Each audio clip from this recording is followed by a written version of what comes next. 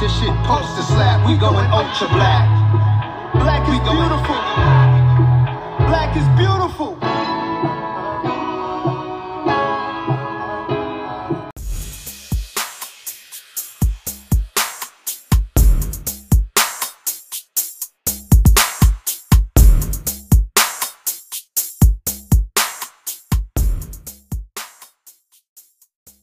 Hello, everybody, and welcome back to With That Said podcast. I just wanted to come on for a moment to talk about what's currently going on in our country today and to share a little bit about my perspective around our social justice issues, what's going on with the economy, and how we can better work together as a people. What inspired me to broadcast this episode today was I was on the community board in my town, and I was reading a post by a woman, and in her post, she basically goes on a rant about how Black people are responsible for their own deaths at the hands of the police, and that because we don't listen to the cops, because we resist arrest, because we put ourselves in situations that we're responsible for our own deaths. And I think what's dangerous about what she said is that all situations involving the cops and Black people are not the same. And I think it becomes dangerous rhetoric when you try to categorize all of these incidents as being the same. Say, for example, the incident of what happened with Breonna Taylor, her being asleep at home in her own bed, to refer to her as an animal and being worthy of her own death was not only troubling, but it was deeply, deeply traumatizing. And you can say the same thing about George Floyd. You can say what you want about his criminal record, about what he did in the past, about whatever contributions he may or may not have made to society. But that does not negate the fact that millions and millions of people sat there and watched that cop put his foot on this man's neck and kill him in public. The cop had alternative options in that moment. He could have picked Mr. Floyd up off the ground. There were several cops. Mr. Floyd was completely outnumbered in that situation. They could have, which they already did, arrest him. They could have put him in the back of the police car, and he should have been punished for the crimes that he committed. Accordingly, should it have been found that he did commit those crimes.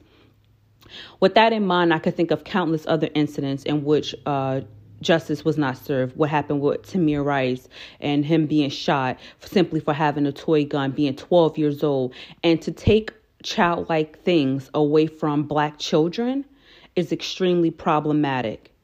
When I think about what happened in my own life, my own child, 8 years old, was physically assaulted by a grown adult male at his elementary school.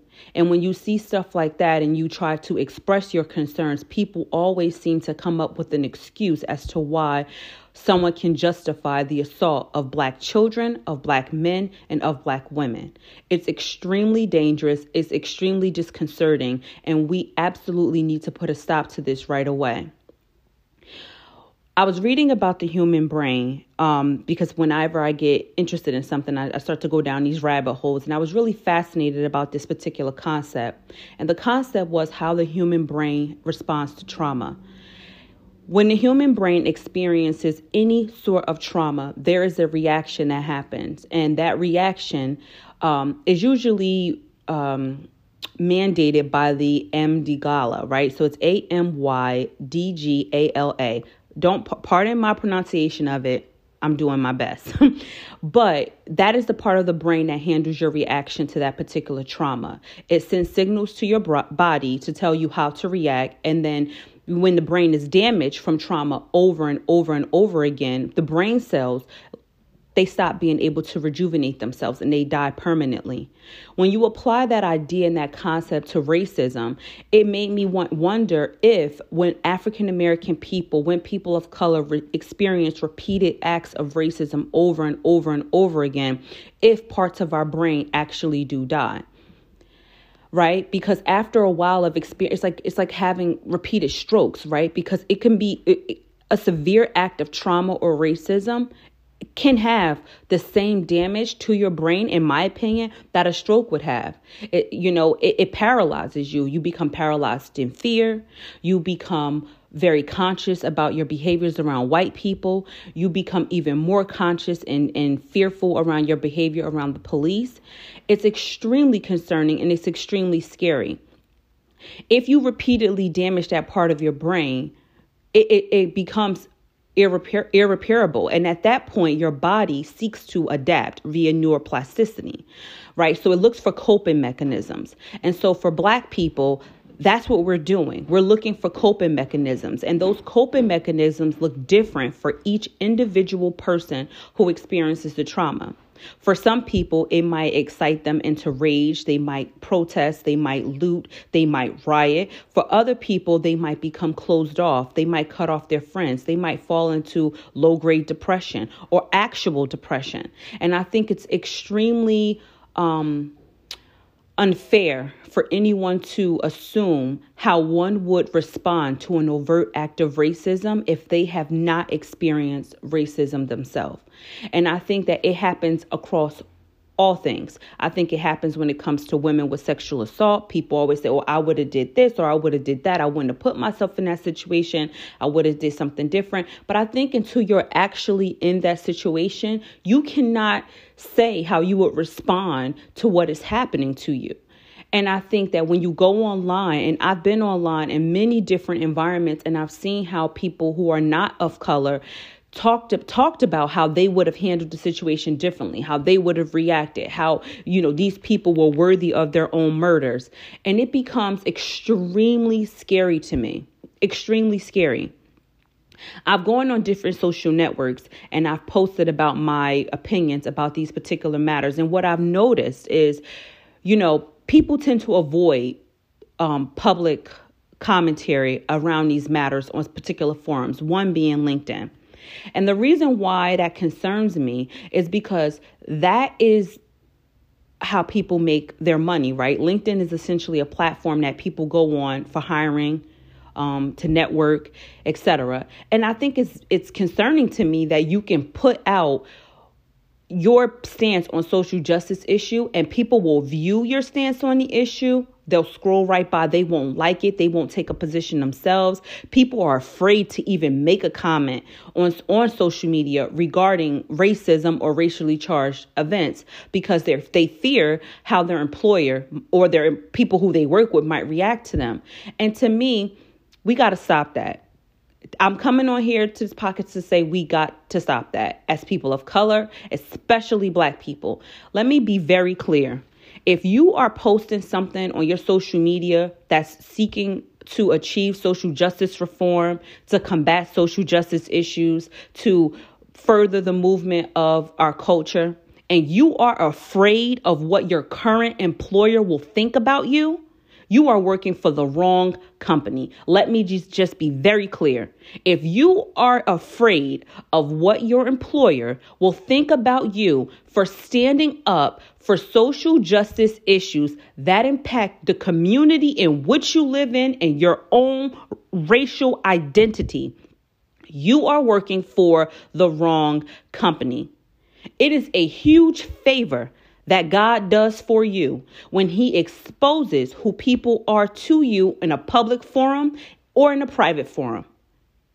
If you have worked anywhere and you've gone for a job or gone for a promotion and you did not get the job, and you know that in your heart of hearts that the only reason why you were not hired for that role is because of the color of your skin, the age that you are, or any other discriminatory basis of non-hiring, the person who did not hire you did you a huge favor. They prevented you from suffering ongoing mental health issues in a role that you would have been upset in. They prevented you from further engaging with them because they are a dangerous person to engage with. And they gave you foresight and insight into the organization in which you work for. And so you at that point, just because I said it was a favor, doesn't mean you don't have to take action against it. And I think that's something that enough Black people aren't doing. Enough people of color aren't doing. They just sit silent. They just take it on the chin. Stop taking it on the chin. I had an episode in which I had an employment lawyer on a few episodes back. And she talks a lot about employment law, social justice reform, being in the diversity and inclusion space, and how that manifests itself in corporate culture.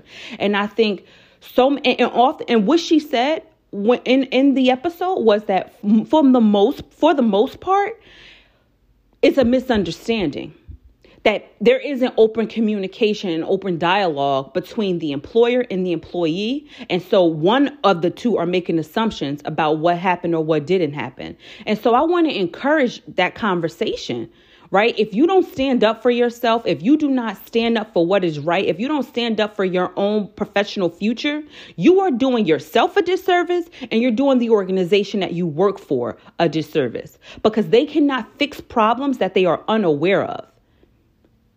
People who discriminate against people of color at corporate levels are dangerous to the organization. They cost them money, they cost them talent, and they cost them a sense of community and culture. These people have to be outed, and we have to get rid of them.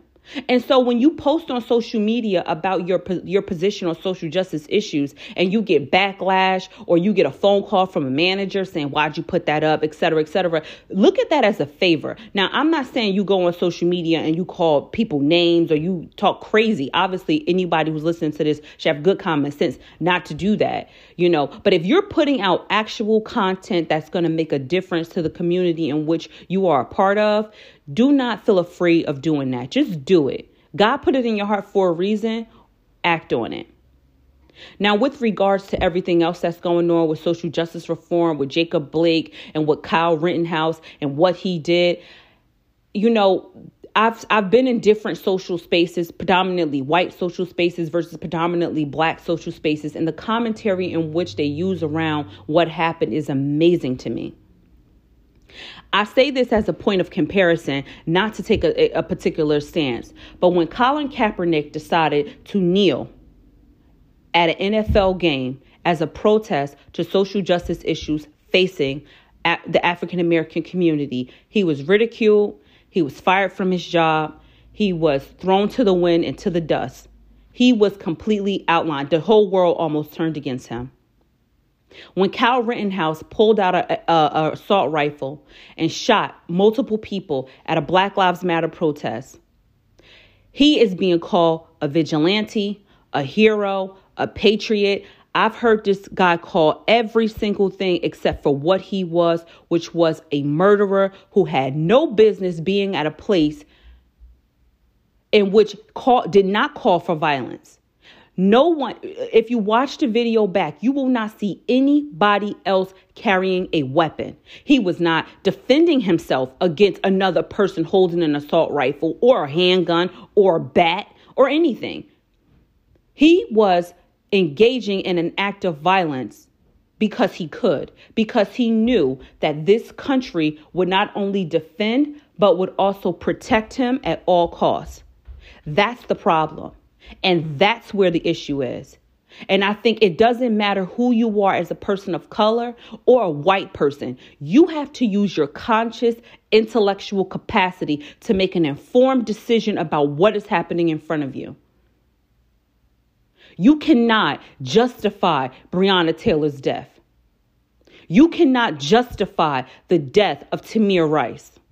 You cannot justify the death of Philando Castile. You cannot justify the death of George Floyd.